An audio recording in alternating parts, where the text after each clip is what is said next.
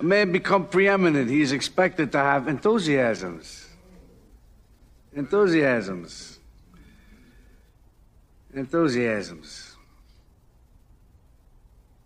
What am mine? What draws my admiration? What is that which gives me joy? James. Music. Baseball.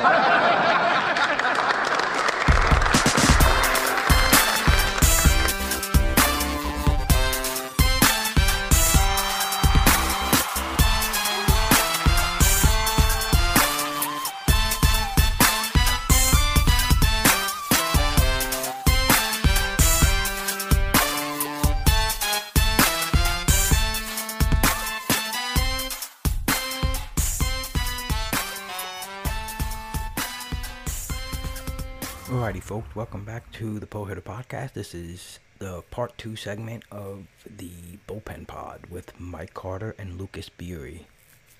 In this second half of the bullpen session, we will be reviewing teams from the LA Dodgers on to the Washington Nationals. If you happen to miss part 1, this is the episode before this episode, episode 34. You can check that out. Make sure to follow Mike Carter and Lucas Beery on Twitter. And if you haven't done so yet and you feel so inclined, you can leave the pod a rating and review on Apple Podcast or whatever platform allows you to do so. And if you send me a snapshot of your rating and review, send it over to @DeadPullHitter on Twitter. And I will send you some Pull Hitter swag. That being said, let's dive right into the second part of the Bullpen Pod. Let's go now. We'll start with the Miami Marlins on this second half of the Major League Bullpen breakdown here with Mike Carter and Lucas Beery. We're going to talk about the Miami Marlins next. Another very interesting situation. The recently signed Anthony Bass joins a group that's led also by Yimi Garcia. Last year, we talked about Brandon Kintzler, how he was pretty serviceable for this bullpen. What do you guys think happened here? And do you think, I think we mentioned maybe Kintzler still coming back here, but is Bass the guy for you right now, or is Garcia? I'm going to go out on a limb and say it's still Garcia. Nice. All right. I just think he had a really nice year last year. It really kind of flew under the radar for hardcore fantasy players. He had a pretty nice season. And I think, he's 30. He's not going to be too, phased by having the role. Bass is a nice guy to have around, but his skills don't scream closer at you. Although he did do a nice job for Toronto when he was up there last year. So who knows? The way that it looks to me, though, I wonder if they're not done bringing people in. I would say it's Garcia right now with Bass second. They also have Hoyt there, who a lot of people think it might be a sleeper pick for some saves and holds as well. Interesting. Yeah, I'm with Mike there. I like Bass a little bit, but I just feel like with Garcia, looking at his baseball savant stuff, it's absolutely just blood red. And the cost after pick 330 typically, and in some you can probably get him in the 360, 370 range. So I think that's a guy that, if you just want to pad your save opportunities a little bit more, he's a solid player to add. Yeah, very interesting. I thought all the way Kintzler was coming back here before the Bass signing. I was kind of drafted him again pretty late with the anticipation of him coming back. With the comfortability with the Marlins, trying to play on the success from last year. And but Bass, didn't show many warts in his game last year. Seemed to do the job pretty well when he was thrown in there. I don't think he's the ideal profile for a closer, but it should be interesting. I don't know what to make of Yimi fully. So this is truly, I think, something that's up in the air. But I do think, though, the guy who doesn't end up being the save target is going to be actually one of my go-to Souls target, strictly because I think the Marlins are going to be pretty competitive. And No, I think that both of these guys play well in that type of role. Yeah, You know, and they're going to be cheap because nobody's excited about the Marlins. So if there's one Exactly. guy that They will be announced, cheap. right? Absolutely. All right. So next we have the Milwaukee Brewers. I think to me, this is, you got the best in the game, and then one of the best relievers, middle relievers per se in the game, in Devin Williams. Also a bunch of, quote unquote, bridge options, long reliever types on this team with Freddie Peralta and another one of my big favorites of the year right now is Brent Suter, which I've rostered in several draft and hold leagues because just read that, they're going to add 100 innings to the pitchers, even though I'm not, you can't just go fully by team speak. Just kind of the way, you look at the way they use their pitching and the way they utilize the Peralta and Suter in that fashion. And the guy doesn't throw very hard, but he's fantastic. Actual pitcher like a Kyle Hendricks type who outperformed his metrics, his expected metrics. So high BABIP and some pretty unlucky stuff. His xFIP was 2.9 as compared to his ERA being at 4.34. His walk rate was 1.2%.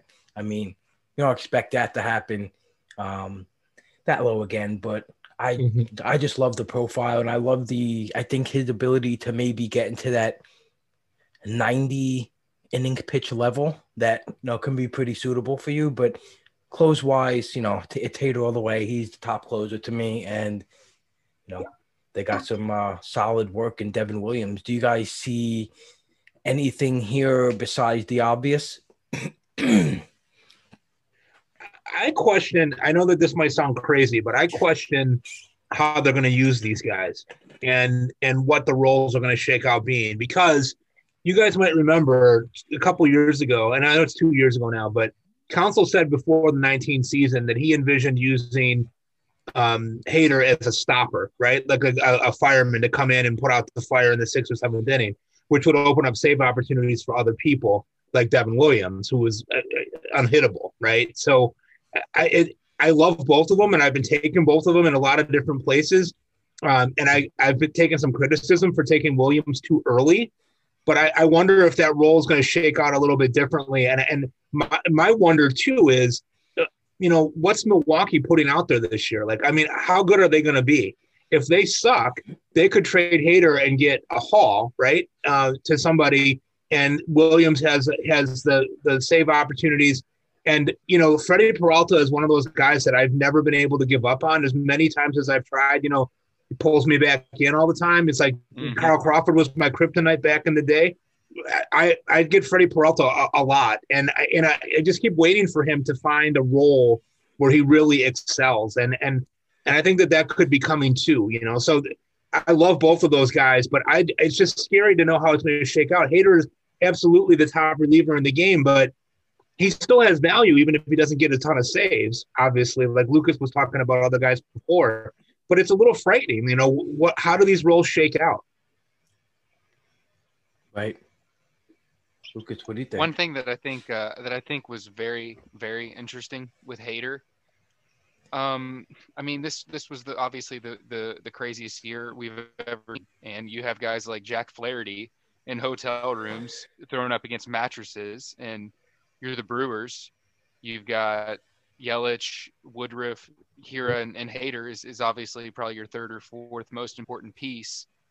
They did not overextend him. This guy only went over 1 innings pitched once the whole year, and he was traditionally using that closer role because obviously he kind of ramped up the shutdown hit, and then he ramped down. I think they wanted to just, kind of take it easy with him, give him the 1 inning role. But I would be by no means shocked if he was taken out of that closer role. And for that, I'm not going to draft him in the top 60 where he's going a lot of the times. Very, very reasonable. 100%. I haven't thought about taking him where he goes. I still think he's firmly the number one, but I'm not going there.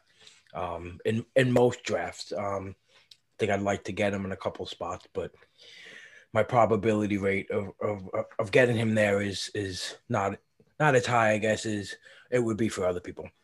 Yeah, I mean it's a high capital, right? I mean, are you gonna spend a top 50 draft pick on a relief pitcher that might not get saves? Yeah, I don't know. Right, and the thing is, like we anticipated that this year, so it's crazy because sometimes we want we talk about what the managers are doing in team context, and last year we doubted it, and he was the guy. So who knows? It could be totally biting us in the ass if we think he might not be the guy, and he's more the guy than he ever was. Who knows? It's It's just too big of an investment, is all. Oh yeah, no, exactly, right, 100%, right. I'll put. Totally makes sense. Okay, so let's move along to the Minnesota Twins. Mm-hmm. All right, Taylor Rogers, Tyler Duffy, Cody Stashak. He's pretty interesting name out there. Came in with a free agent signing of Hansel Robles. So they lost a ton of good talent too. They lost a lot of bullpen arms. So you think Rogers is still the guy here, or are they going to play some games with us? I feel as if this team is ready to play some games. Fortunately, though, if you do invest in Taylor Rogers, they're going to win a lot of games, and they're going to have a lot of games to be saved. So even though I do think that they are going to kind of bust it up between multiple guys based on the matchups and the usage, who's gone the night before and such, because they pay very close attention to, how many days of rest they had. I heard Trevor May in an interview saying, he was one of the few guys that they trusted on a back-to-back since the other guys worsened greatly after using up a lot of their stamina the night before.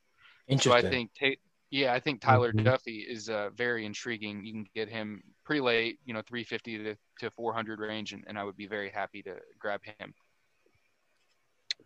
I have Rogers ranked probably higher than most. And I think for me, it comes down to, he had last year was a tough year for a lot of people, as you guys were talking about before. He had a really bad month in August and finished out September in a little bit better fashion. I mean, the whip scares you a little bit, but I think with what they've done, and I agree with you, Lucas, that Duffy is an interesting guy. But I think they're trying to whittle away some of those distractions a little bit and get away from the Romos and the people of the world that may like that, to kind of give Rogers the clear ticket. I mean, I definitely see a path here for him to be a top 5 or 6 closer this year too, given the opportunity. I think Minnesota is always competitive. They're always going to be a good team. And I think he just had a bad year. I mean, historically, he's been very good. And his whip was his career whip is 1.15. I'm willing to take a gamble that last year was a blip on the radar. And if he's the 10th or 12th guy that's coming off of the board as a closer, count me in. Absolutely. And with his whip, it was mostly fueled by hits. And right. Absolutely, that doesn't scare me as much as if it's walk city. So that's kind of exactly a huge differentiator. Yeah, I mean, if you look at his August numbers, he had 1 walk, but he had 18 hits. That's brutal. Right. Yeah. His absolutely his BABIP was extremely way out of the norm for him. And I agree with you, Mike.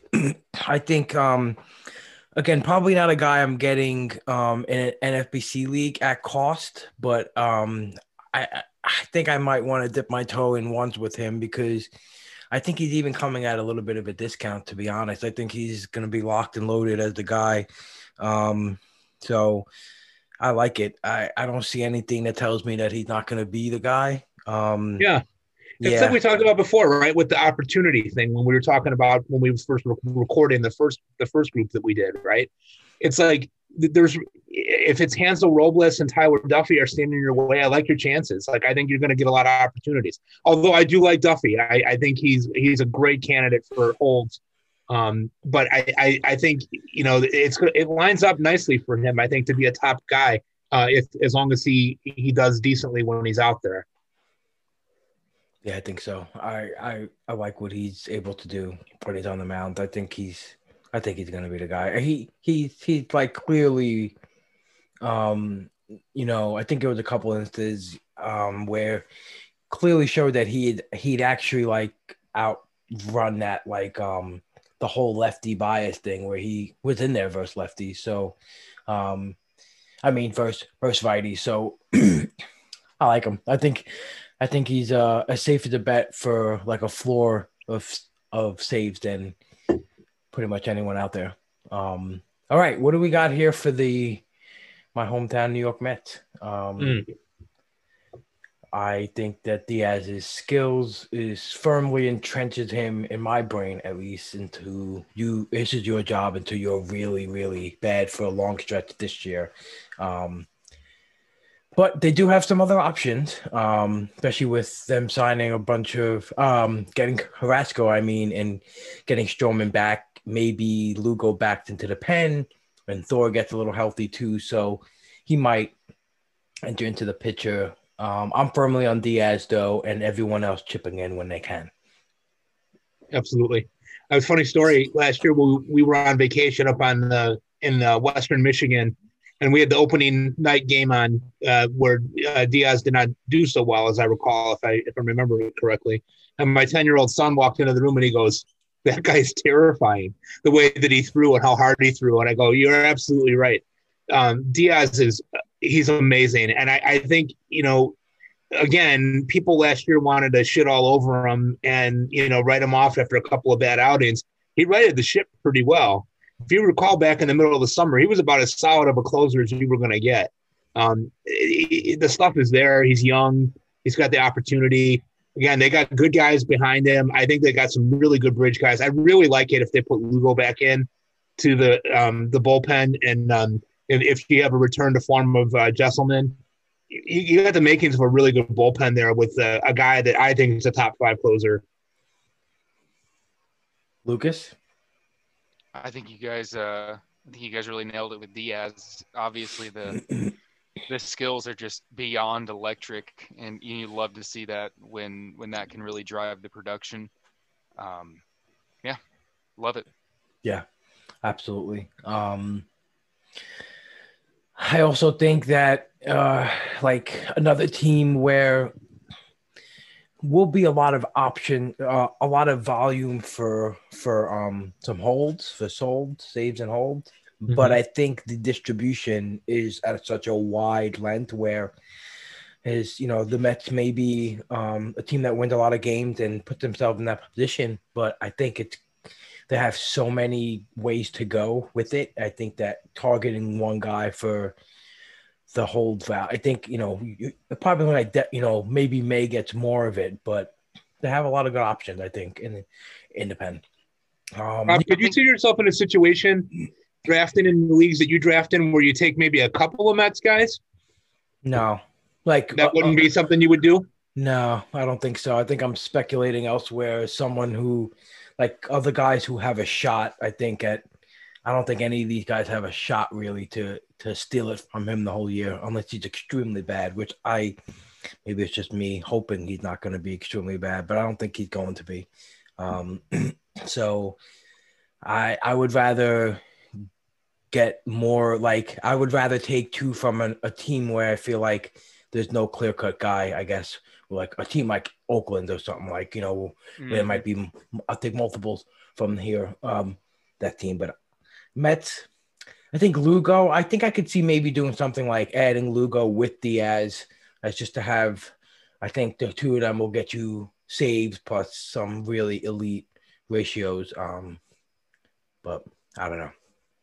I definitely love Diaz, though, even though I haven't gotten him yet in any drafts. Mm-hmm. New York Yankees, set it and forget it. Yes, absolutely. Yeah, I mean, how big is Aroldis Chapman going to be this year? Jesus Christ!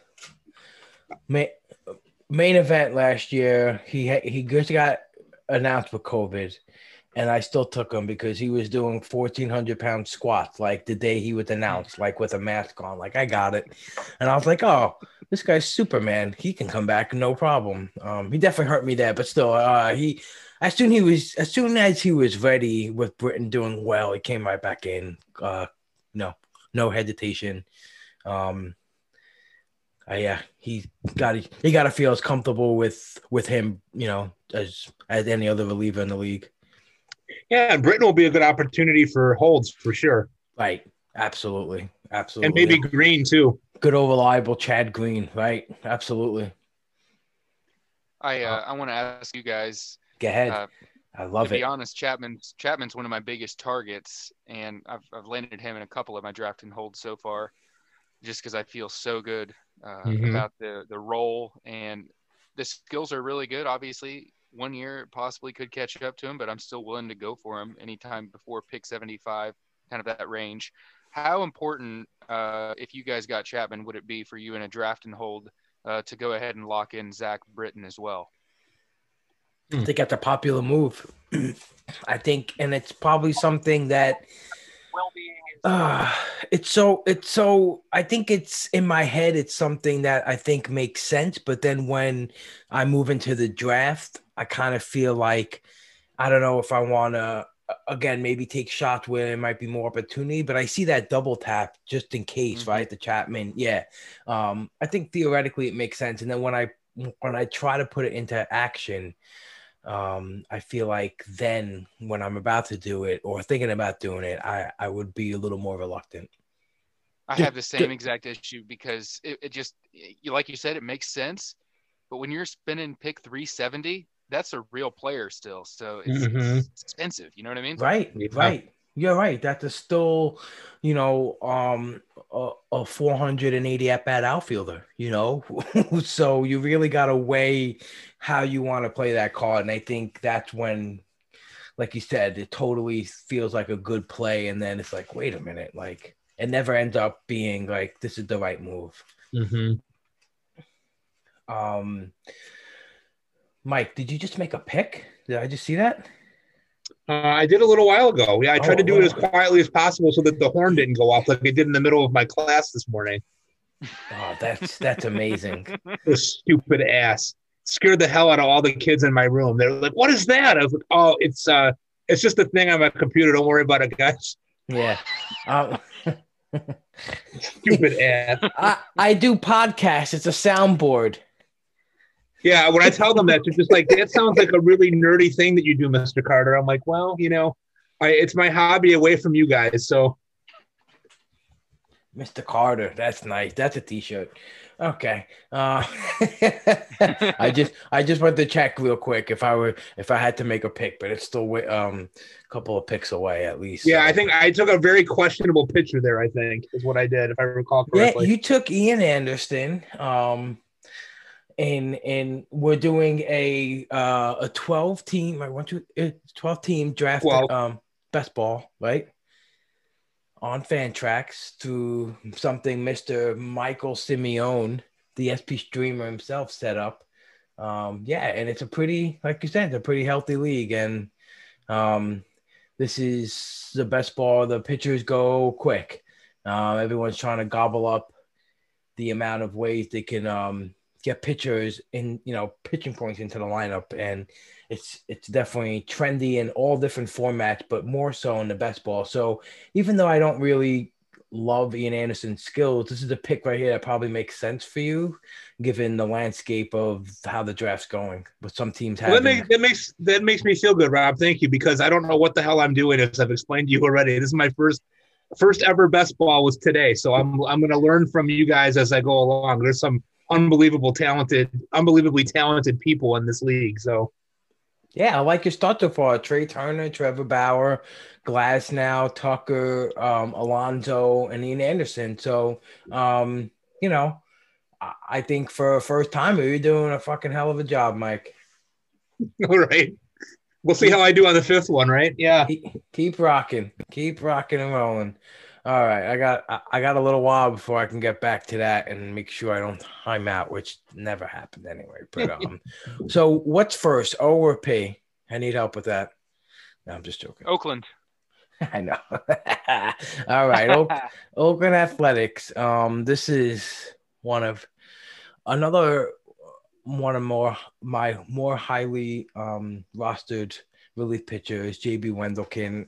I feel like he's going to be the guy here, and I love where he's going in the 500s to grab for some possible speculation on saves. How do you guys feel about this bullpen playing out?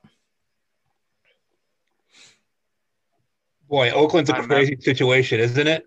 I mean, Wendelken, yeah, I could see that. He's an old White Sox farmhand. I think Diekman might get a long look there too. I know he's got a more of a reputation as being a guy for holds. As we said earlier, he led the major leagues in holds last year with 14 in 2020. He's got some saves in his career, but more opportunistic, 7 saves total in his career. But if they don't bring somebody in, this is going to be a competition, and I could see either one of those guys taking the spot. Although I think, with the experienced manager there in Melvin, I would guess he might lean Diekman just because of the familiarity with him and with being a reliable guy. But who knows? Right. I mean, and they lost talent too. I mean, they just, Petit and Hendricks and Soria, they went from having a lot of arms to still possibly having some decent, options. Lucas, what do you feel about this pen? When I look at Diekman, it's really difficult for me to envision him as a closer. Right. This is a guy with a career. He's got almost a career 1.4 WHIP. I know he had a good 20 innings last year, but there's no way I can buy him as a closer. Sure, he could possibly do it, but I'm not betting on it. Mm-hmm. And when you're looking at your asset cost and the draft champions, I mean, sure, you can take a Tanner Rainey at 268 or Daniel Bard inside the top 300, but I think Wendelken after pick 500, where he's typically going, is absolutely money with lots of profit potential, and I've been trying to scoop him up as much as possible. Yes. All right. What to hear. I could totally see a situation too where they swoop in here in spring training and get somebody like Rosenthal or somebody too, just to solidify that. Oakland seems to kind of sneak in at the last minute and get value for under the market for some of these types of guys too, You ready for another this is not like Phil Maton level of pitching, but definitely Hall of Fame Buck Farmer style name is Birch Smith. I mean, yeah. If there's a guy that's got to be a part of the Mount Rushmore of closer names that we've been digging up, Dwayne Underwood Jr., Buck Farmer, Birch Smith, I think he's probably in the Hall of Fame. That's funny. Yeah, I think we're gonna start a trend here. I feel it. We're digging up some really solid relief pitcher names here. The only trend that I really said is being asleep by 8:30 at night. What is going on? Is somebody playing a joke on me? I don't know what the hell is that, bro. I mean, it's like some crazy ass rock and roll music is coming out of my computer. I can't figure out where it's coming from. Rock and roll music. It sounds like you're playing Atari. I am 95 years old. Yeah, rock and roll music. Oh, man. All right. So moving right along to the Pittsburgh Pirates. Do we have to? Yes, we have to, because I feel like Rich Rodriguez is a pretty solid choice if you're maybe as a number 2 to lean on at the beginning of the season. But I think he's another possible trade candidate guy to be careful about, possibly going to a team where he's not going to be the closer. Yes. That's the only thing I have about him, because obviously I don't think he had any competition at all, and he's definitely the most skill-worthy guy to close, but I'm worried about him moving to a team where he's not going to be that guy. But obviously, draft champions, again, where you want to pick your spot getting saves. A lot of people go after saves differently. He can be useful in those stretches where you can't make fab, where you just need to gobble up saves wherever you can get them in. So you may be able to get him at the beginning of the year with him. Yeah, there's not going to be a lot of opportunity in Pittsburgh, I don't think, I think I agree with your assessment of Rodriguez. I could see him being traded and becoming a setup guy for somebody that's decent. Who's behind him? I mean, Cal Crick, Birdie. I don't think I'm going to have any interest in those guys, quite honestly. Right. It's not pretty. Luke, do you see anyone here besides Rodriguez that you may have even looked at? Yeah, I surprisingly do, even though it's the Pirates. I have a name who's going to be the Phil Maton of this team. Yes, let's go, baby. One young guy here, 25-year-old, who has some promise. Blake Cederland. This is a guy that regularly bumps triple digits. This is a 50th round guy at that. And I feel like he has a chance, but I'm not really betting much on him. Interesting. Yeah, they got another guy there named Mears too that might have some interest down the road, but I don't know that he's going to be there this year. Nick Mears, but Cederland, yeah, you're right about him. He could be a deep sleeper, somebody that you take in your last pick. Like you're saying. I like that idea. Yeah, he's dirt cheap. I'm looking here at 27 draft champions drafts from the last 30 days, and he only went in 4. So if you even have mild interest in him, you can get him for a song. I can't get away from the name they have. I just I can't believe I'm making this into a podcast about reliever names, but I just scrolled down, on roster research to look for Blake Cederland. And I just kept going with the names like Shea Spitzbarth, Cameron Junker. I mean, this is great. This is good stuff. I mean, it's just worth scrolling down roster research just to get a few laughs. This is phenomenal. Shea Spitzbarth. I think that's got to go on the Mount Rushmore of names, but good God, it's interesting. Blake Cederland. Okay, I'm gonna write that down, Lucas. I'm gonna do a little dig. All right. Okay, now we can move on. I know you guys didn't want to do the Pirates at all, but no, that's okay. All right. San Diego Padres. This is interesting group right here. I have a lot of this team in a lot of different places. This is a pretty interesting bullpen to me. Yeah, one of those ones that I'm monitoring the news on this bullpen and paying extreme attention during spring training. Tell me how you guys think this plays out. So this is a tough one. Go ahead. Yeah, go ahead, Lucas. This is actually one of the bullpens that's actually relatively cost effective in the draft champions. Even though there is a decent opportunity that they go out and add more talent, they have absolutely no issues blocking off guys such as potentially Cronenworth and Kim, adding Profar today. So they're really loading up the talent, and they're trying to win now. So there's a possibility that the guys that I'm talking about do get blocked out of a role. But Pomeranz is absolutely, in my opinion, one of the best relievers in the game, and you can get him after pick 250. Whether he's getting saves or not, your guess is as good as mine. But the skills are incredible, and he gets outs at a crazy basis. So I have no problem with him. The guy that I actually am desperately going after in every draft is Emilio Pagan, available after pick 440. And a couple years ago, this guy was the talk of the town in Tampa. And in my opinion, not much has changed, and I'm all over him at that cheap price on this contending team. Yeah, I absolutely agree. I could see them, maybe adding another piece there if the price is right, because you're saying that they're in win now mode, and I could see where some people might say, well, Pomeranz, maybe he's not a closer, but he is a closer. He's got the stuff to be able to do it. And Pagan can do the job too, as he proved in Tampa 2 years ago, if need be. So their bullpen is an embarrassment of riches. And they've also got other guys there that might be able to help too, like Pierce Johnson and I think you say it Morahan. Adrian Morahan. Yeah. They've got some guys there that can get the job done. Yeah, this is a stack pen to me. I feel like so many different ways to go. As Lucas mentioned, the all around goodness that you get with Drew Pomeranz. Even if he doesn't gobble up all the saves, he's just, I think, a great arm to put into the pen.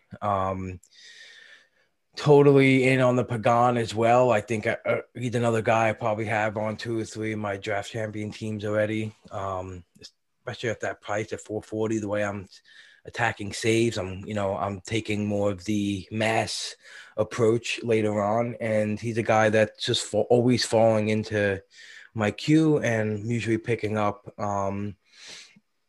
He has, he's had the experience before, and I don't think they'll be hesitant to put him into that role again. And Pierce Johnson as well. He's another guy that we're talking about double tapping the Mets, double tapping. This is the team I'm double tapping with usually those two, but I'm also not afraid to try a Pagan Adams or Pagan. Let's see. Yeah, one guy out of the Blues, Matt Strom. He like maybe a Drew Pomeranz light, but I think if anything happens to Pomeranz, maybe Strom is the Pomeranz backup in that type of role. So a lot of options here, but yeah, Pierce Johnson's a guy who stands out. A crazy journey he took. I think he was the first round pick in like 2013 maybe, and never made it as an SP, bounced around, went to the Korean, Japanese league, and was, just developed a filthy curveball, fastball combo, which was pretty cool when I checked it out on the new Savant, the spin mirroring stuff, which I'm just trying to get to, understand a little bit better. And it's pretty fascinating, but, he benefits from that mirroring. So, and he put up some pretty impressive numbers last year for the Padres. So this is definitely a pen that I'm into in all different types of ranges. Again, it's a good team. So if you're playing in a holds league, is again, it might be spread out a little bit more than you'd like to, but again, watch usage patterns, watch guys maybe got used a lot one week and jump to another arm the next week because they have plenty of it. I feel like in the drafts that I've done so far in the mocks and where I've been, that those guys are going at a discount because people are uncertain of roles, and I think that there's also a little bit of recency bias against Pagan. Right. I'm totally comfortable taking either one of those guys. In one of the mocks that I did, Pomeranz was like the 15th relief pitcher off the board. I'm like, it's pretty good value, I think, there. I think so.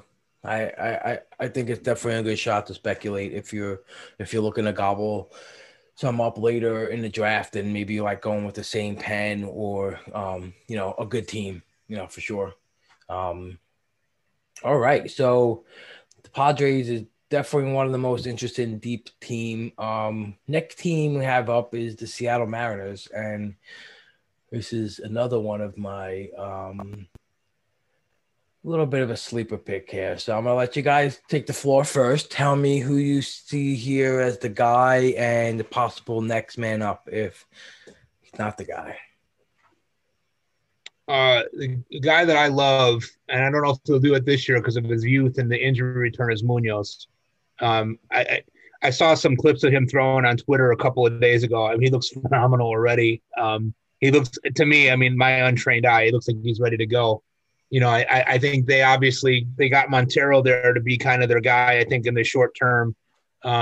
They've got Kendall Graveman. I don't think that anybody – I hope that they weren't serious about running him out there as closer, honestly. That's just my opinion. But Munoz, I think, is a really deep sleeper and a guy that I'm looking at, late in drafts. His stuff is electric, and he was the centerpiece of that trade, for them with San Diego. So I think that he's going to get an opportunity there at some point. I love him. I had him listed as my sleeper when we were talking earlier tonight as somebody that I was going to point out as a guy that I would take really late. Very well. Very well. I like it, Mike. Lucas, what do you think? Oh, I absolutely agree with Mike there on Munoz. This is a guy that has similar talent to, a Brusdar Gratterall, and you can get him in a dynasty league for not a whole lot, probably, unless the owner really loves him. So that's a great call. Obviously, coming back from Tommy John, we'll see. But if you're patient with him and you always keep him kind of in the back of your mind, I think he'll have some good seasons. With Montero, this is a guy that has an elevated ADP based on what I was expecting. He's going in the top 175, and I'm not comfortable with that. Hard pass. Yeah, I've always liked Munoz's, profile. I think he's definitely going to be a guy that they eventually take a look into. I don't think it. I think if he gets thrust into the role this year, I think he'd probably be pretty well in it. But I don't think they're going to rush him into that type of high leverage off of the injury and just their actual team context. Again, one thing I really look at is, like the service time and the arbitration. And I actually feel like Mike, I'm a big anti what you said about Kendall Graveman. I think they are serious about possibly putting this guy into the role. He's pretty. I mind the news a little bit, and I read what they said about him when they re-signed him, and how they would love to get him back, and how he felt comfortable about being a reliever, and how much he learned about pitching. He said in that short time, and he was able to really change his pitch mix too, and really pump it out. I mean, he was hitting.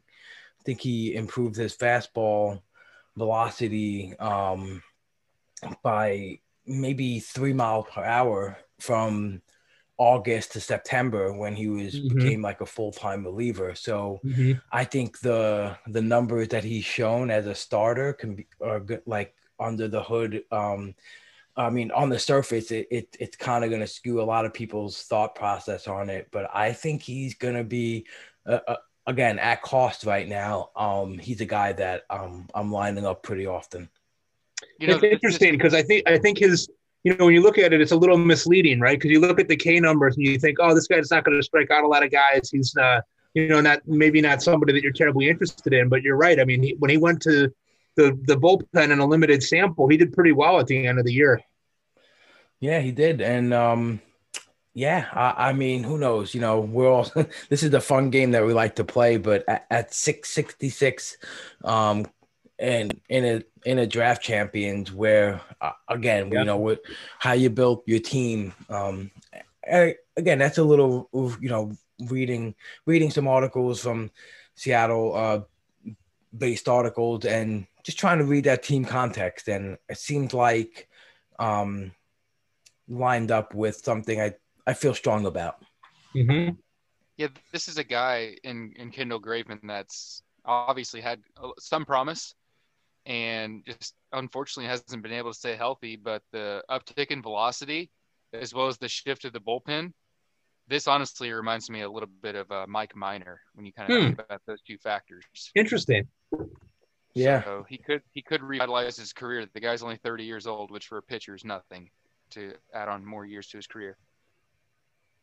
Absolutely. I see, I think it's also, as we talked about innings changing from starting pitcher to relief pitching, you also see, starters also being more accepted of changing their roles and becoming relief pitchers. That, guys can realize what they can do in 1 or 2 innings where they couldn't sustain over 5 or 6 innings. So again, they change their pitch mix, so they're able to throw pitches a little harder with more velocity and short spurts. So definitely a guy that I have been targeting a ton at this price, and hopefully, again, I'm hoping for, if I get 5 or 6 saves at 666, it's as long as I'm playing him that week, which that's another thing that boils down to, but I'm willing to roll with it right now. You guys are costing me to reconsider him. I'm going to take a deeper dive into him. I was pretty against him, but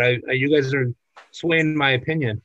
Yeah, watching his start against the Astros last year, his velocity was just absolutely ridiculous. I think he was between like 96, 97, 98. Right. And when my Yeah. Cubs signed him a few years ago, that was not the case. So it's just one of the many, many interesting things about baseball where you're wondering how the Mm-hmm. heck did this guy get this velocity? Maybe the Yeah. right person got into his ear and had him rework his mechanics, but considering the cheapness, I have no problem diving in once or twice on him. According to Statcast, on in August, his sinker was sitting at 92.4 and his four seamer at 92.9. At the end of September, the sinker was sitting at 96. So it went from 92.4 to 96, and the four seam went from 92.9 to 95.8. So I mean, that's healthy. That's a healthy bump, and yeah, I don't know. That caught my eye after I read the articles and I kind of dove in. Again, it was the first thing I did for my DC. Hit the closer specs because that's my strategy is go a little later. So I wanted to have good firm late targets, and he's just been a guy that I'm like, yep, I'll take it. I'll take it because a lot of things he really improved his spin, everything was pretty off the charts, stuff that I don't understand that but I know the velo was real. That was a real change. So Mike, you got some homework tonight. Probably not tonight because I'm like 3 hours past my bedtime already, but tomorrow for sure. All right I'll ask it tonight anyway. All right, so what's let's see. I should skip San Francisco. Did we talk about San Francisco yet? No, we haven't didn't. hit up. I mentioned Philadelphia either. No shit. I'm bouncing around too much. Philadelphia. Let's go back to Philadelphia. Philadelphia Phillies. They've done what they've had to do and add arms because this was a terrible bullpen last year. There was a couple articles that were out recently about the lack of velo the guys were throwing for last year, and it was evident in their surface stats and their metric stats. So, what do you guys think happens here? You think Neris still gets the first run? Bradley, the guy that never really got a full time, role for a long stretch, and then you got Alvarado and a promising young man maybe in Connor Brogdon. What are you guys looking at here? I feel like it's Neris's job to lose. I think, he didn't have a great year last year as nobody did in that bullpen, but he's been pretty good in the past. And I know that's just a narrative comment, but he's a guy who's gotten big outs for them before. And the year before, he was undrafted in a lot of leagues and gave a lot of really good value as a closer. So I think he's the guy. I've never been sold on Archie Bradley being a closer. He's never really had a great opportunity, I guess, if you really boil it down. But he just seems like kind of a man without a country, like what's his role? What's he do? And I see him maybe they use him as a multi-inning guy, and they've got Alvarado and Brogdon, as you said, who Brogdon probably, is the hardest thrower. Well, Alvarado probably throws harder than Brogdon, but Brogdon can bring it. He could be a guy that could sneak in there and get some opportunities as well, especially if they falter. Very interesting. Very interesting. I like what I'm hearing, Mike. This is definitely a bit of a tough situation to gauge, and like Mike said, this was such a dumpster fire of a bullpen. It might be challenging to actually get save opportunities to these players. Mm-hmm. Given the cost of Neris, 267. I mean, there's still some other guys there that I like. Unless he slipped, I probably wouldn't be grabbing him there. But Bradley is going about 100 plus picks later, and I feel like I don't really know who would be the guy. So if I needed some saves and Bradley was hanging out there in the mid 350s kind of a range, I would have no problem going after him because I do like the low walk rates and the fact that this guy, he still, I do believe, has some potential at only age 28. He's bounced up and down some, but I do think he has some potential paired with a good price and a clear path if Neris struggles. Yeah. 19 Nurse had 28 saves and a 2.93 ERA, and he kind of fell under the radar a little bit, but he did blow a number of saves that were pretty high profile that year too. So this could continue to be a shit show if it's not managed real carefully. We'll have to see how that all plays out. Yeah, this is pretty interesting to me. Neris was he had a pretty healthy ADP before the signing of Bradley, and since then he's, I think, went to a spot where I'm like, this signing, I think, was put a bigger dent, a larger impact than I thought it would on his ADP price. It went to, I think, a spot where I think I'm pouncing on, where if you're waiting on saves, he's coming down, and I think it might be under false pretenses that Bradley is going to be more of an option than he is. So it might be an opportunity to buy. I don't really like Alvarado to close. Mm-hmm.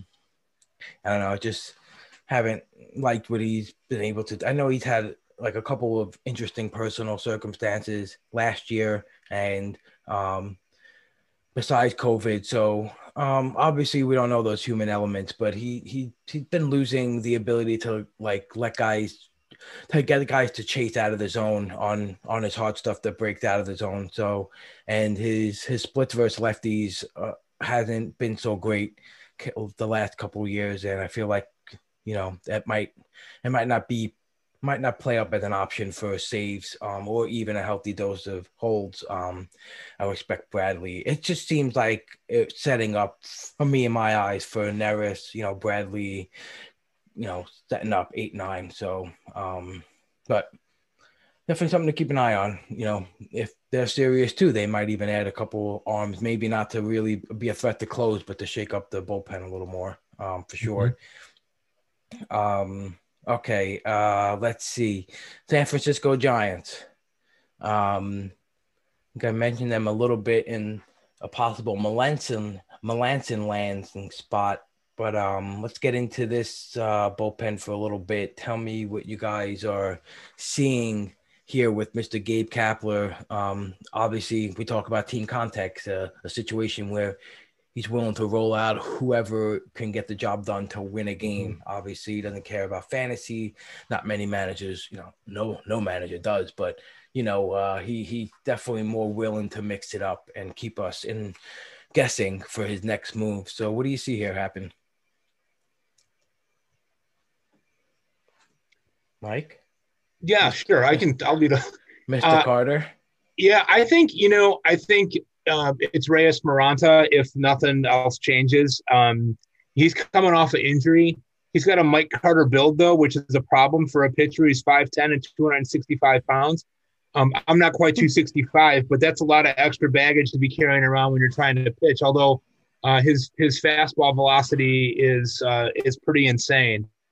I don't see in San Francisco right now anybody that scares me to take that role away from him if, in fact, he's healthy and looks like he's ready to do the job in spring.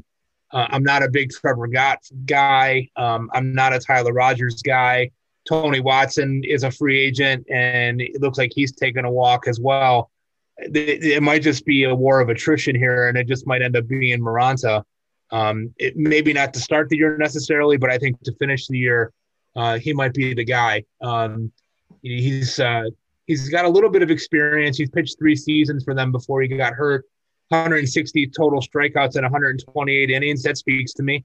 If he's healthy, maybe a late round dart throw. He might be pretty cheap. Interesting. Lucas? Yeah, Maranta is definitely probably the most interesting guy in the pen.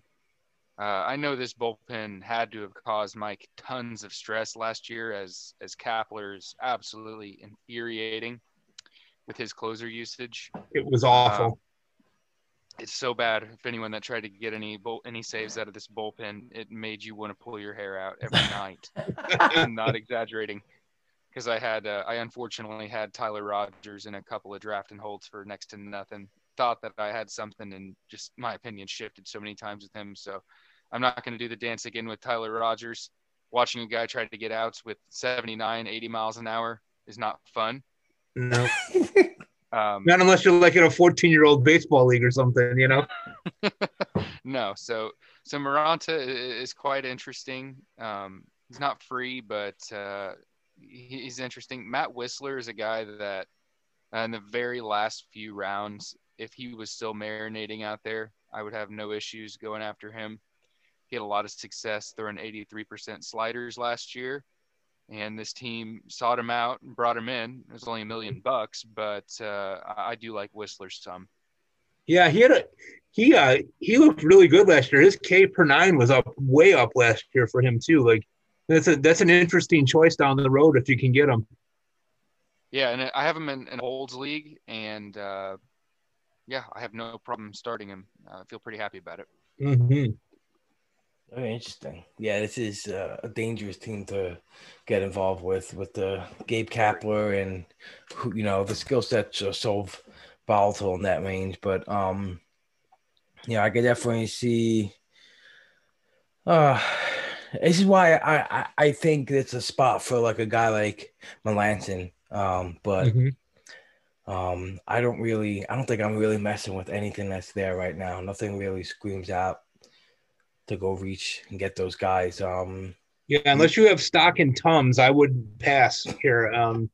Unless you can get Maranta really late. Love that. Stock in Tums.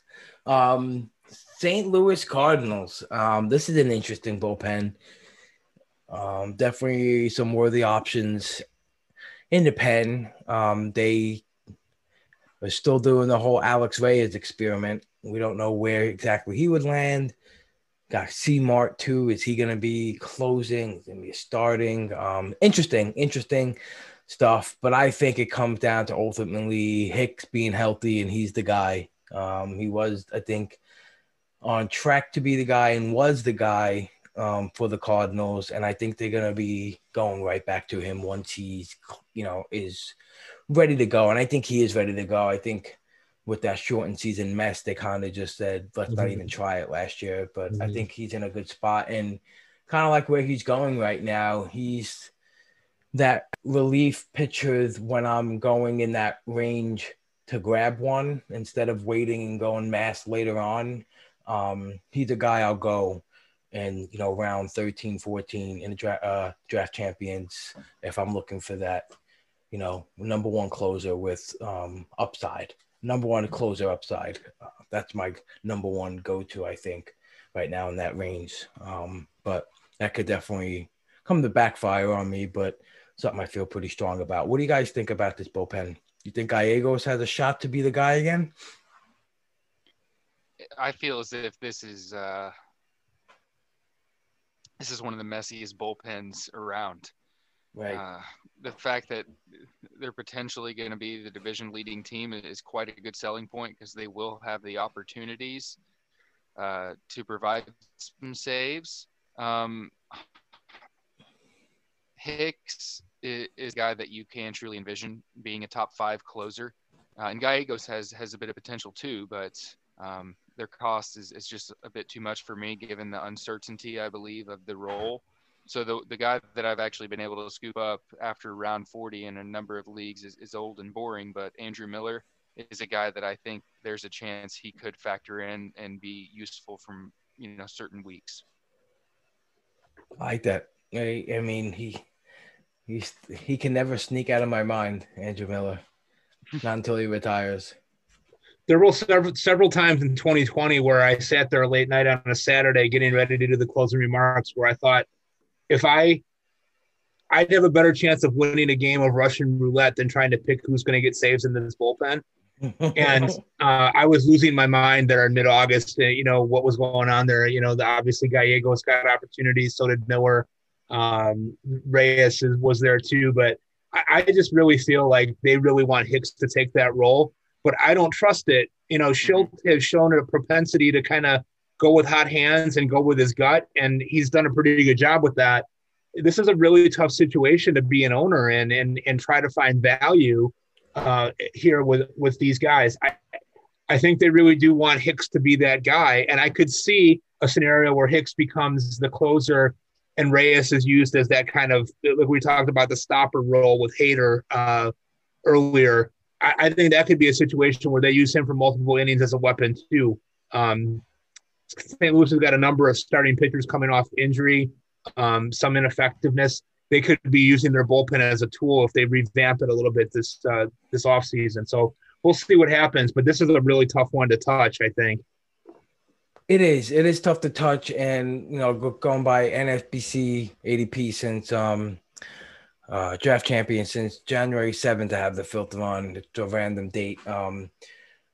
And I see, we got Hicks at 235, Gallegos 282, and Reyes 380. And to me, it's either I'm going early with Hicks or later with Reyes, and I'm not really feeling that Gallegos ADP.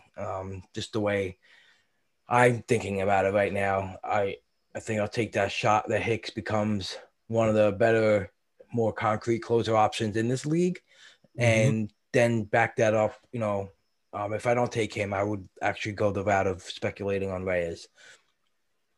One thing I will add on about Hicks, even though I have great uncertainty with what the outcome is, I do feel as if the variance he has is absolutely tremendous. So he does have unbelievable upward mobility. So I understand taking that shot for the what could go right factor. Right. Absolutely. All right. Yeah, that was a deep run right there for the Cardinals. Let's move on to the Tampa Bay Rays. Always so fun. Geez, I mean, you guys start with this one. There's so many ways to go here, I feel like. What are you guys thinking? Too much spread here, right? To really hone in on a guy, or do you like Anderson? I mean, Anderson kind of shit the bed a little bit in the playoffs. It definitely looked like something was a little off with him, but he still had a full season of impressive numbers. With Anderson, like you said, he definitely did struggle there in the playoffs. I feel as if they kind of overused him in too many games. Obviously, you want to go with your best guy, so I get why they did it to an extent, but I was absolutely shocked when I saw he was a top 150 pick. Being on the Rays, I feel like you should kind of know what you're going to get there. And obviously he's one of the better pitchers in the game from a relief perspective, but that's just way too much cost for me. And even though they aren't going to have a set closer, I don't think, Diego Castillo after pick 300 is a guy I'm willing to go for, because I think that the numbers you're going to get while he's in your lineup are going to be quite serviceable. And I think he has a chance to reach double-digit saves. I like it. I totally agree with the cost thing for Anderson. It's elite skill set. He is more of, I think, a head-to-head guy for me in like head-to-head categories with Solds. I think he immediately becomes a target, but in a good old-fashioned roto at the NFBC price is too much for me. 100%. Here's a crazy thought. I think about Tampa Bay a lot. Obviously with what they did last year, they had 13 different guys get saves, 12 different guys get saves. They're always ahead of the game. Mike, 6 stat. Unbelievable. Isn't that crazy? Crazy, man. So my thought and my wonder is that, Tampa is always ahead of the curve and way ahead of everybody else. But wouldn't it make sense that one of these years they would settle on a closer and just be done with the bullshit and say, Anderson's going to do this, and then we're going to use the rest of these guys behind him. And I agree with you. The price is high, but I love the skill set. And here's my thought process, and correct me if I'm wrong, because I very well could be.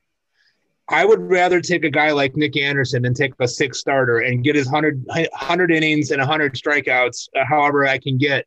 To me, there's much more play with that than there is in drafting a mediocre starter who might, blow up my ratios and kill me some week. So I actually do like him, and I do wonder in my heart, and maybe it's just because I want to believe that they're going to say, okay, you know what? He's the closer. We're going to leave him alone. Fuck it. Let's go. And I don't know that that'll happen, but I wonder if it will, because his talent is so much better than the guys that are around him. I know that Cash is a master of using these guys as Swiss Army knives, but I mean, this guy it's sick, right? I mean, what he does. And I wonder if some of the recency bias from watching him in the playoffs will drive that price down as we get closer to spring training. So I'm still in on him, and I like him a lot. In a couple of leagues, I ended up with him and Devin Williams and a true closer, and I was pretty satisfied with that. That's a great point strategically, Mike. I mean, the pitching is so tough to predict year to year. I mean, we cannot project it that well compared to hitting. And I have the ADP pulled up here. Here's the guys that are going right before Nick Anderson. So it's quite healthy names. Joe Musgrove, Sixto Sanchez, Sandy Alcantara, and then Brad Hand. But then it's kind of the confidence level goes down after Anderson's off the board. It's Corbin, Dustin May, Frankie Montas, Tyler Mahle, Alex Colomé, and Devin Williams. So I think you're absolutely right. When you draft Williams or Nick Anderson, sorry, you're not expecting, you've been 20 saves. You're just expecting to load him into your lineup and feel great for 26 weeks. Set it and forget it, right? Just Absolutely. Go. That's a fair call. You're not drafting him for the saves. Yeah, I think to me, it's still format specific. I like for draft champions, like to me, and I think there's research on this from Jeff Zimmerman in the process, but the value of double starts, even from a pitcher outside the ADP of 250 is worth more than the volatility of a middle reliever trying to anticipate their innings. And it's just something that stuck with me. And I kind of realized last year, obviously it was crazy schedule and we had some crazy stuff going on, but I saw the value in even some weak double starts in the draft champions when you need that volume. So I think for me, it's a format specific thing. I think, like I said, in a head-to-head league where maybe it's categories and, you don't have to meet a super high inning threshold, I think maybe he's a guy you can roll out there and he'll definitely benefit you. But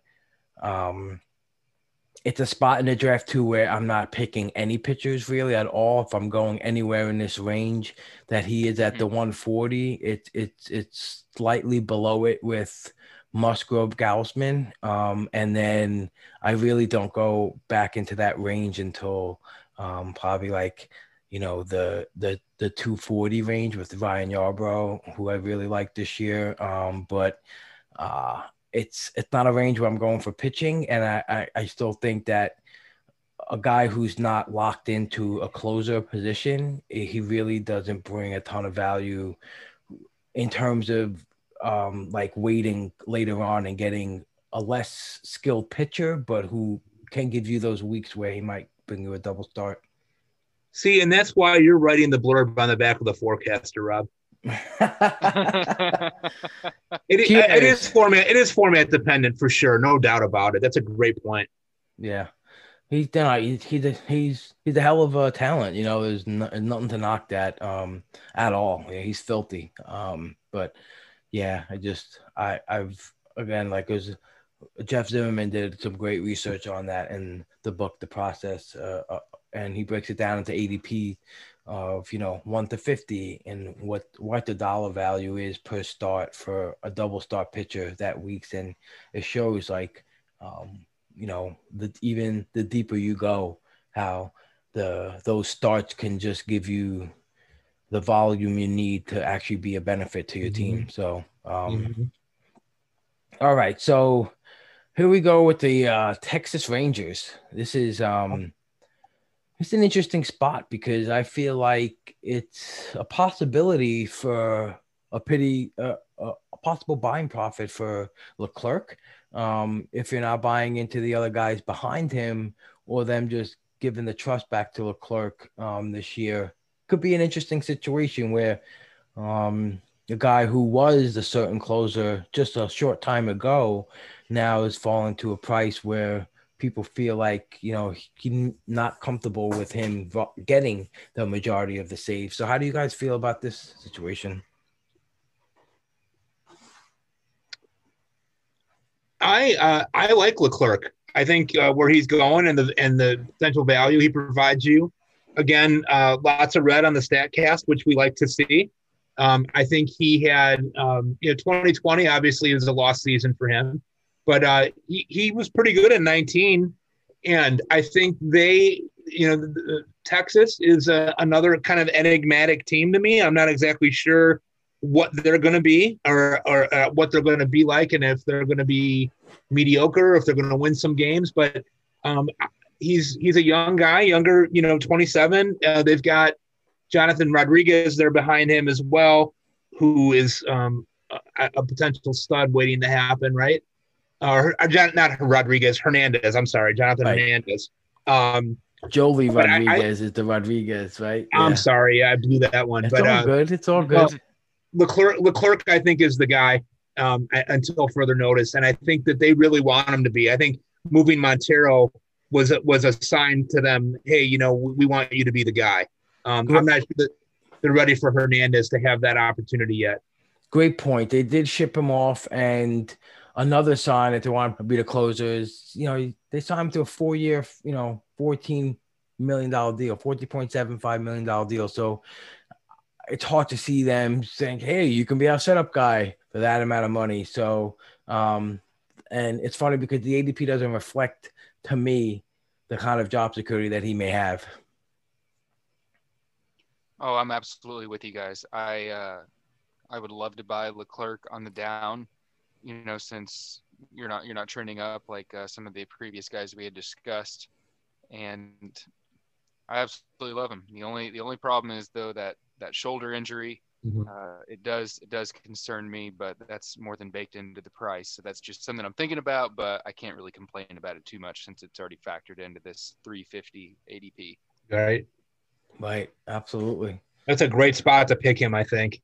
I think so too. And I think after people listen to this excellent information we're feeding them, that he's going to go. All right, let's move along to the Toronto Blue Jays. This is the team that's been very active, obviously, in the news and with some signings. Maybe not the starting pitching level that people think they have enough to, make a run as a legit playoff team. So it could be interesting what they can try to piece together in the bullpen. Again, like we're talking about shortening the game, this might be a situation with that. But I have a couple of Jordan Romano shares from pre-Kirby Yates days that I'm just, I'm hoping, that I still get something from him. But, him and Dolis did a good job last year as well. So this is interesting. Do you guys think that any of them have the ability to supplant Yates as the top guy? Yes, I still have a firm belief in Romano's ability. This is one of the best pitchers we saw last year as far as, his performance. I don't have any trust whatsoever in Yates' ability to stay healthy. So when Romano's cost inevitably plummets because people are thinking that Yates is as locked in as they think that he is, I'm going to be all over the cheap Romano. Yeah, I agree. I think the buying opportunity for him is going to be great. And Yates' surgery was to remove bone chips, and it wasn't Tommy John, which is important, I think, in some ways. But he's also almost 34 years old. And I think that Toronto, as you said before we started to record, Lucas, they're in win now mode. They're clearly going for it. And I think there's a peace of mind that, whether it's right or wrong, there's peace of mind that a manager gets by having somebody like Kirby Yates at the back of your bullpen, right? Like, he's done the job, he's done the role, he knows what goes into it, he knows how to mentally prepare for it. And Romano has more arm talent than Yates does, but Yates has the experience. So I totally buy with what you're saying, though, is that it's very possible that if Yates is ineffective, that they've got Romano and Rafael Dolis there that could both do the role fairly effectively. And I could see a situation where Yates starts out with the role, but as they get into June and maybe he's a little bit less effective, or maybe he's not as good as what he's been before, that they move on to something else. But teams that want to win, I think, feel like they want to have somebody that's proven at the back end. And Romano, as good as he is not a really proven commodity, obviously, just based on what last year was. But he's electric. I saw him pitch a couple times, and the stuff is legitimate. Absolutely. That's why I took a couple of shares of him early in the drafting season. Yeah, I think definitely had a special arm. I saw that for sure, just like you guys are saying. Yes, it should be interesting. I know Yates brings that experience level. Got to prove he's healthy. I think the contract was pretty much structured with some incentive, but they still gave him a decent base. So it seems like they expect him to be their closer. I have a question for you guys. Imagine a healthy Ken Giles on this team right now. He'd probably be a top 5 closer, right? Yeah. Oh yeah, you definitely bump him up this year if he was healthy. Oh Sure. man, yeah, I know. He's just he was one of my favorites to target the last couple of years, because he always fell into that price where it's like people were a little bit scared of him. And last year, I think he finally gained the trust of some fantasy managers, and obviously got hurt. But this would have been a beaut to see him. I think with his closer skill set, I think this would have been a great situation for him. Yeah, Oh, wow. And overall, it's not quite as bad as the Phillies. They definitely do need a little bit more help, but they've got some other intriguing guys such as Thomas Hatch, who I like a little bit, and Julian Merriweather. They've got some names. They need to add more to this depth, but it's a start for a team that hopes to potentially make the playoffs next year. Right. Absolutely. And, you can also run into the possibility, right, that maybe they do add a couple of starters to their rotation, and maybe you kind of get a stripling that gets into that, bridge role or the long relief role. So interesting ways they can go there as a team that's definitely trying to win now. All right, we got down to the last team. Unless I missed the team with my inability to go in alphabetical order. I actually should have just been going by ADP on the NFBC. It's nice in order that way. I was going by roster resource, and it was, they have it in order for American and National. So anyway, sorry for all that nonsense. But we're on the last team now, the Washington Nationals. This is an interesting situation here. Again, it's funny because as much as to me, you may love the skills of Tanner Rainey, a guy who, even though Daniel Hudson has come out and said that he not really thrilled being a closer, he has the experience being a closer, and he's the only guy with experience, like firm experience on this team. And he's going 100 picks later than Rainey. So it's very interesting to me. It's an interesting dynamic to, I think, the team that's going to be a, pretty competitive team. So this team strikes me as another possible landing spot for somebody else. But Yes. How are you guys playing this right now with Hudson and Rainey? Because Rainey seems to be a popular, a pretty much, like a pretty big helium guy right now. Yeah, I'm not touching Hudson. Right. Rainey, I like. Obviously, he was in some pretty high leverage situations for them last year and did a really nice job.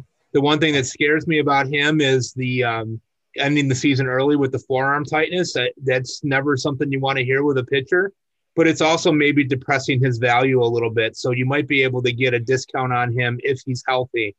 I could definitely see Washington, with their recent moves of, with adding Schwarber and Josh Bell, and they re-signed Ryan Zimmerman today. I think I definitely think that they're thinking that they're still in this thing and in it to win it. Could definitely see one of the free agent type of closers landing there. It wouldn't surprise me at all to see them go after somebody like, say, Roberto Osuna and as a crapshoot and say, hey, this guy was good in the past. He's top 5 guy in the past. His arm might be blowing up anytime now, but they might be able to ride that for a while too. Rizzo has shown a propensity to fill those needs and fill them pretty effectively. And it would not surprise me at all if they added somebody here in the meantime to close out the 9th for them. Very interesting. I completely agree with Mike there. It always felt like the White Sox were going to add another reliever to the end of the bullpen just because they are so aggressive and going for it this year with the Lance Lynn deal, as well as some other moves. And the Nationals, I agree, feel the same way. When you look at Rainey, he's got all the skills, but he's got a relatively elevated price inside the top 270. So that's a wow. real Is he that high still? Wow. over the past 30 days. That's where he's coming up as 268 with a 220 min and a 307 max. So he doesn't really even slip. Huh. So a lot of question marks in a high price. So I'm out there, even though he's talented. And then you look at Hudson. I mean, outside of whenever he dominated in the World Series, he's been pretty pedestrian with, close to a 130 career whip. So it kind of honestly reminded me of Jake Diekman. And when you look up their ADPs, they're literally right next to each other. Diekman and Hudson. Yeah. Mm-hmm. So I think that they're definitely going to potentially add someone, and I don't have much confidence in anyone on the roster right now. I got one for you guys. You ready for this? What if they brought back Sean Doolittle? I know he's been pretty terrible recently, but we're talking about comfortability a couple times here. We've hit on that. We've been talking about going back to the team they feel comfortable with. Obviously, he had a couple of interesting things happen to him during the season. But what if they bring him back and they give him a shot again? It's not something I'm definitely going to go fishing for, but we've seen crazier things happen from bullpens before. Yeah, I mean, you could see a scenario, too, where they end up with somebody like Rosenthal or Hand, too, right? I mean, somebody that's got some experience, whether we feel that stuff is lights out or not as a closer, they clearly have a need for another bullpen arm there at the end of the game. Right, and I think I think it's so interesting, too. I think we talked about a couple of the higher type of free agent closers that were available in the first segment of the bullpen, but then we can get into what if someone gives a shot to Shane Green? What if someone gives a shot to Brad Boxberger? How about David Robertson? How about Keone Kela, Sergio Romo? Like guys who have some experience and who have done it before for a little bit. Tony Watson, what if they go that route? They can add like a lesser guy. So now that I just mentioned those guys too, there's a ton of opportunity out there. I think these guys, once spring training comes around and guys start falling victim to injury or teams start assessing, once the DH falls into place and teams start assessing where they want to go and fill out their salary cap. There's a bunch of really good bullpen arms here that I think are going to fall into some saves, and that we're just going to keep an eye on and, mine the news for. Like you said about Munoz, watching the tape, seeing if a guy like that can come back from injury. Interesting stuff. I love bullpens. I'm like so addicted to bullpens. There's another T-shirt. Yeah, man. It's a bad thing to be addicted to, but I guess it's better than crack. So. Yeah, crack is cheaper than these bullpens for sure. So. We got some serious. This is great. This is an awesome episode. I mean, we had a blast. We came up with T-shirts. We came up with a closer club for cool names. I mean, I'm in heaven right now. This is awesome. We got some really good stuff here. On top of the standout closer and hold information, we get all this extra stuff on the side. Well, one of the things I'd like to say, as we wrap up here is I've followed both of you guys for quite a long time and have been really enthralled with your work for a really long time. And to be on a podcast with both of you in a week where you've had people like Brian Rudd and Todd Zola and David Mendelson is like, I pinch myself. I never thought anything like this would ever be something I'd be able to do. And so I really thank you for the opportunity, Rob. It's been great getting to know you guys. It's really great putting faces with names finally. It's super enjoyable. Great way to spend a Friday evening. Absolutely. I couldn't agree more with you, Mike. One of the most satisfying things about getting a chance to know guys, in this sport that, we're in such a small minority of people that know so much about this game. Getting to know some of these guys, I mean, it's just an even better experience than you can think of. I mean, everyone's so much more welcoming and nice than even, you're already expecting it, but it's just an even greater experience than you can anticipate. So I couldn't agree with you more. Absolutely. It's really amazing. I feel so grateful and blessed to be able to, hang out with you guys and just be on the same level and just have fun. And it's great. It's awesome what we could come together on. Like, I feel like the whole world would need, if the whole world played fantasy baseball, right? Would there be any issues with the world? Besides bullpen? Yeah, besides their Tums intake or whiskey intake, watching these bullpens implode every year. Yeah. Yeah, there's your slogan, Mike, as you run for office. Like, would you rather have your kid do crack or bullpens? I can honestly tell you that there will be no office runs because the skeletons need to stay where they are in the closet, boys. Don't need any of that shit coming out. So that's awesome. No, yeah, I really, again, I love how I'm getting to meet so many people because just so many range of guests, guys who've been in the game for as long as it's been around, and people who've just started, just like myself, and it's great. Couldn't ask for any cooler hobby to have than to be able to dig into fantasy stuff. But before I let you guys go, even though I've kept you for so long tonight, even though we are breaking this is broken into 2 segments. This is one whole night of hanging out with these fine guys. We have some questions from some listeners. First one is from Todd Barnes at Todd_Barnes. He wants to know how many teams / which teams will have a closer earn 75% of their team saves and which bullpen. So let's go with that one first. What do you guys think about that one? That's a great question. So 75% of their team saved. Just for some context, I just did some quick math in my head as I was reading it, which probably why it took me 4 minutes to read it. But 50 saves, 75% of a team that has 50 saves, which was, I think, at the top of the league 2 years ago in 2019. That's about 37 and a half saves from one guy. A team who had 35 saves, 75% of that would be about 26 and a half. So, and that was like toward the lowerish third, higher part of the third percentage of the league in saves. So given that, what are you guys looking at? Who do you expect to get 75% of their team saves? Wow. I think that's going to be a low number, guys. I'm going 4 or 5. Yeah, I could see, it might be a little more than that. I mean, I think I could, obviously the White Sox, I think the Yankees, I think the Angels, the Dodgers, I think I would go with the Mets. Was that 5? Milwaukee, I don't think so. I'd say 5. I think you're right, Rob. 5 might be the number. 5 teams that might get that.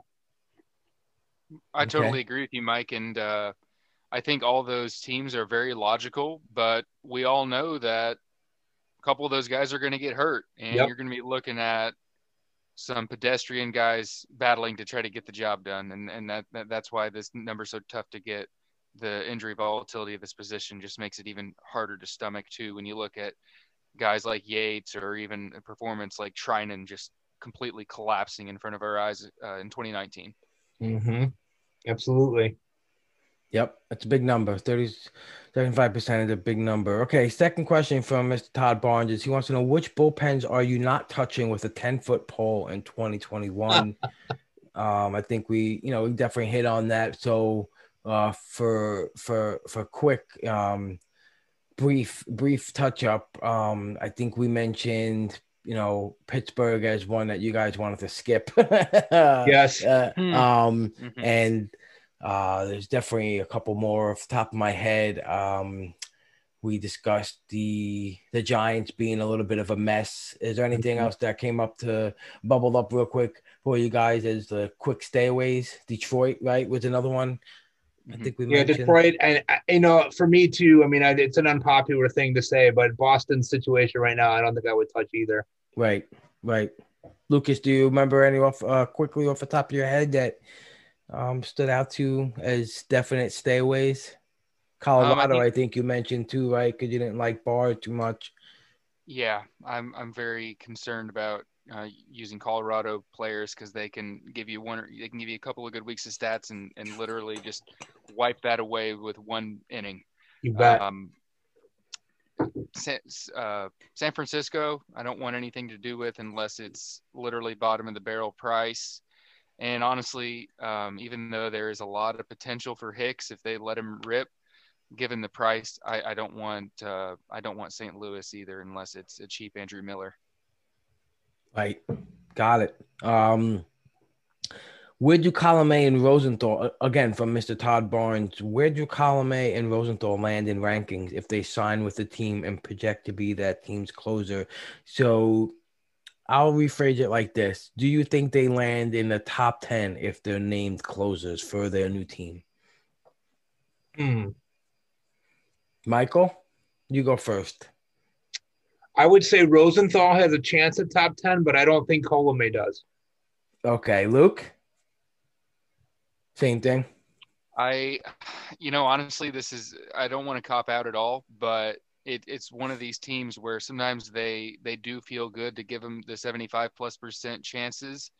And that's going to truly boost either of these guys' opportunity to crack that top 10. So if they can go to a team where the managers just push button to bring them in, I can see them there, but they're somewhat on the periphery, and I don't see either one cracking it. But if they go to a team that's high usage towards one guy, I could see it. Yep, absolutely. I'm thinking the same thing. I think Rosenthal hovers to me in with the potential to be a top 10 on a really good team, a really good landing spot for him. And Colomé, I guess we're all just expecting the non-swing and miss, and to never, I guess we kind of bypass that as something we really look for, even though he continues to get the results. He's not a type of guy I put in my top 10. I think go forth this year. I do think that there is a world where he could compile his way into there, though. Is kind of my point. Right. Yeah. No, 100%. Yeah. No, that makes a lot of sense. Yeah. Absolutely.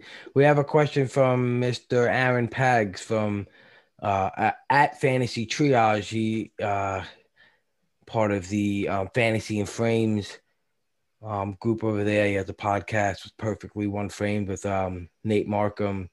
Good bunch of guys. They just got involved with Draft Champions. They said they got a little motivated off listening to my podcast about all the talk, and I wanted to get into it into that league. I just had too many other leagues going on at once, and I didn't like the way I overlapped the two DCs last time. It was just an experience I'd rather just avoid. But anyway, they're all pretty focused on bullpens a lot too. Mike and Nate, Aaron and Nate. So he had a question: is which pitch specific measurements normalize soonest with fewest quote in parentheses with fewest pitches thrown in order to use to help identify the next man up behind shaky late inning relief pitchers for in-season analysis? Guys have I know, Mike, you had a classic response to that on Twitter. You said that you were afraid you were going to need an advanced degree to answer that question. I have one advanced degree, but I feel like I need another one to understand the question. Sounds like you're just looking for something that normalizes quick, that you can be able to identify while you're scooping up guys, off the wire, or looking to, add some possible closers, speculative closers. And I guess he's talking about on a pitch specific level, in terms of maybe swing and miss on a certain pitch, or for me, I think I've mentioned a couple of times, I'm really looking at whiffs per swing. I'm really looking at the like the ability to keep the ball in the park, but on the per pitch level, I like the whiffs per swing. I like the CSW, even though it relates to the relievers a little bit differently than starting pitchers. It's a little different the way you have to apply it. But yeah, I think I'm going whiffs per swing as something that I've been trying to be a little more cognizant of on a per pitch level. Lucas, I'm interested to hear your take on that one. I feel as if I'm in the same boat as you, Mike. I felt like I needed a bit of an advanced degree to give a proper answer, but it's not pitch specific, but kind of a simple, old school method is like in my holds leagues. Whenever I look for targets, I simply just do the last 30 days and I sort by the walk to or the strikeout to walk ratio. And in 2018, I did that. I found Brandon Workman. And you can just find dudes like that if they started out in their first month and they gave up 4 long balls and their numbers look terrible, but if you do that 30-day kind of dive, it's going to show you, I feel like, who's performing the best lately, and it can possibly show you who's having a good year even though their numbers were screwed up in the first few weeks or months. I like to look at the swinging strike percentage a lot. To me, I find that that's very telling for me when I'm looking at these guys. But I'll go back to what we talked about before we started recording tonight to answer the second part of what Aaron points out there, identifying the next guy up. And to me, again, I'm an older guy and I'm not raised in StatCast data. I've learned over the last year or so. I'm getting better at it, but I'm by no means an expert. But what I do is what I was telling you guys before. Honestly, I pore over box scores. And I have a running tab in my mind of guys that are getting elevated rolls or are getting holds. And I'm watching for those shaky outings, 1 or 2 2 or 3 in a row where a guy maybe isn't as good, or maybe there's a hint of injury, or you get a whiff of something that's wrong if you're watching MLB Network late at night on the West Coast like I do, since I have no life really. And so what I really do is I look at that, and then I'm looking at other things too. Like I like to look at four seam velocity. To me, that is a telling tale for me. I like to look at spin rate. Those are things that are really simple. A lot of people that are further advanced than I am probably have better ways of looking at it. But for whatever reason, I can remember what guys are in those roles, and I don't need to do a lot of preparation to figure out who those next guys up are. If you look at the roster ahead of time in spring training, and you look at those 3 or 4 guys that are in the bullpen, there's a couple guys you can X out right away, right? That are just going to be fill-in guys or long relievers that aren't going to give you any value. When you look at something like Texas, like we were just talking about, you got a guy like Hernandez that's sitting there waiting, right? Like that, inherently that if Leclerc shits the bed, that he's going to get that opportunity. So you roster him and you hold on to him. And if it doesn't happen and Leclerc is the guy, fine. You haven't lost anything. And so to me, it's not so much as looking at an advanced statistic as it is just knowing the league and knowing the player pool as much as you can backwards and forwards to see where those opportunities might come up. Amen. Amen to that. All right. You guys made it. You guys made it through the whole thing. We did it. How you guys feel about that whole breakdown? I think this is some quality stuff right here. We gave them everything they need. I hope so. Yeah.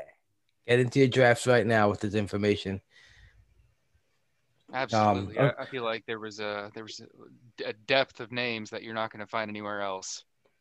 I felt like too, like talking about it with you guys, I felt like I just did my bullpen research, like more extensively and digging in, and getting feedback too, and getting other, great minds and their views on it. So I love it. It was like a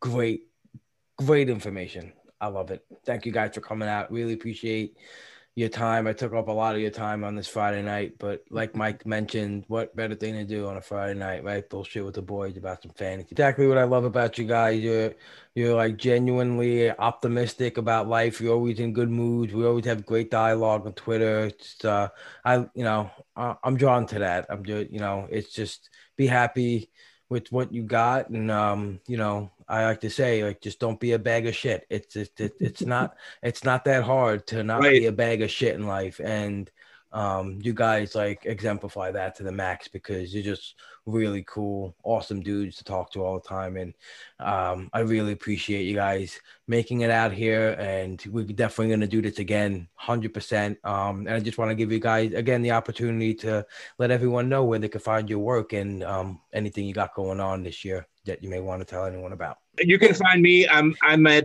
Roto Fanatic is where I do my closing remarks stuff. I'm hoping to be able to do that again this year.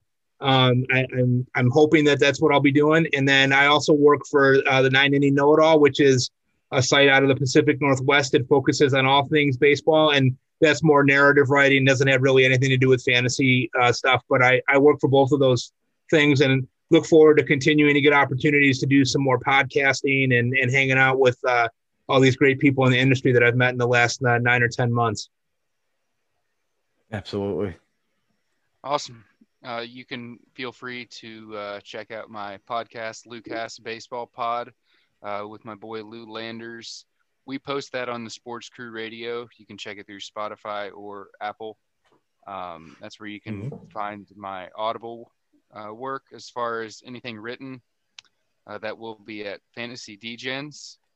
That's Casey Bubba's site. I try to do at least maybe one article a month there. And you can see links to all those sites or all those bits at my Twitter at BeeryPlux33, as well as pictures occasionally of my 6-month-old pug, a puppy. So, yeah. Awesome. Pugs for life, yo. One of the first things I noticed about Lucas's profile, I saw the pug, and I'm like, oh, that's awesome. He's a pug guy. And he likes fantasy. I'm like, yes. And he likes basketball too on top of baseball. Yes. Check. All that good stuff. And I got to say, one time before we leave tonight, guys both have some solid hats on. I like both of the options. I'm going to give the slight edge to Lucas because got a little nice classic San Antonio Spurs, right? If I can see correctly. Yes, right. Okay, quick little trivia. Well, not trivia, just a quick burst of who is your favorite player on the Spurs team that won multiple championships? I'll have to give you an obvious one as well as more of a deep cut as well. Yeah, give it to me all. I love it. So Manu Ginobili, if you love basketball, I don't understand how you can't love this guy's fearlessness. Whenever James Harden got flipped to the Rockets, it was like interesting to see a guy come off the bench and then become a superstar. I firmly believe Ginobili could have done the same thing too. If he had his own team, I think he would have been, leading his team to 50 wins year in and year out. And then as far as the deep cut, if you remembered whenever they played against LeBron James in the Miami Heat, Boris Diaw had an incredible run as a stretch 4 and a stretch 5 at times. He would just kind of get the ball off the pick and roll and just spray it out to shooters with his IQ. So I love watching the Spurs during their heyday. Amen. I like that. It's my obvious is was good old Timmy D, like the Derek Jeter type, the just exemplary guy who just came to work, was a professional, was a tremendous leader and a winner. It's just one of those generational guys, and he did it in non-conventional ways by staying in school. Just truly elite player right there. Just very, and I feel like he doesn't get spoken about enough. He kind of, people kind of forget about good old Timmy Duncan, but definitely interesting Spurs team. I was more of like always rooting against them from the Mhm. Lakers side, like, you know, being True. a Kobe fan. But I love those matchups, and I loved Manu, Tony Parker. He just had a great team. You know, Popovich was just a great coach too, still is. So good old basketball. We're gonna have to do a whole full basketball podcast. Yeah, hit up the Real Ones podcast over on the Ringer. Okay. They Raja Bell does a podcast with one of their staffers, and they had Tim Duncan on a few weeks ago, and it was Oh absolutely shit. insane because he was just so honest. He was basically saying that Hurricane Hugo kind of wrecked the pool at the Virgin Islands, and then he became a basketball player after he couldn't swim anymore. So it's like that's why he was Wow. one of the best power forwards ever. Yeah, absolutely. Crazy Yeah. coincidence. Yeah, crazy coincidence, right? All right, men. It's 1:20 a.m. We're gonna call it. We're gonna call it a morning. Sounds good, Um, guys. All right. Thanks for your time. Appreciate Good, you guys. great It time. was an absolute blast. Thanks again for having me on, and dude, it was awesome, both of you guys. Absolutely, man. Thank you guys again. All right. Take care, folks. Don't be a bag of shit.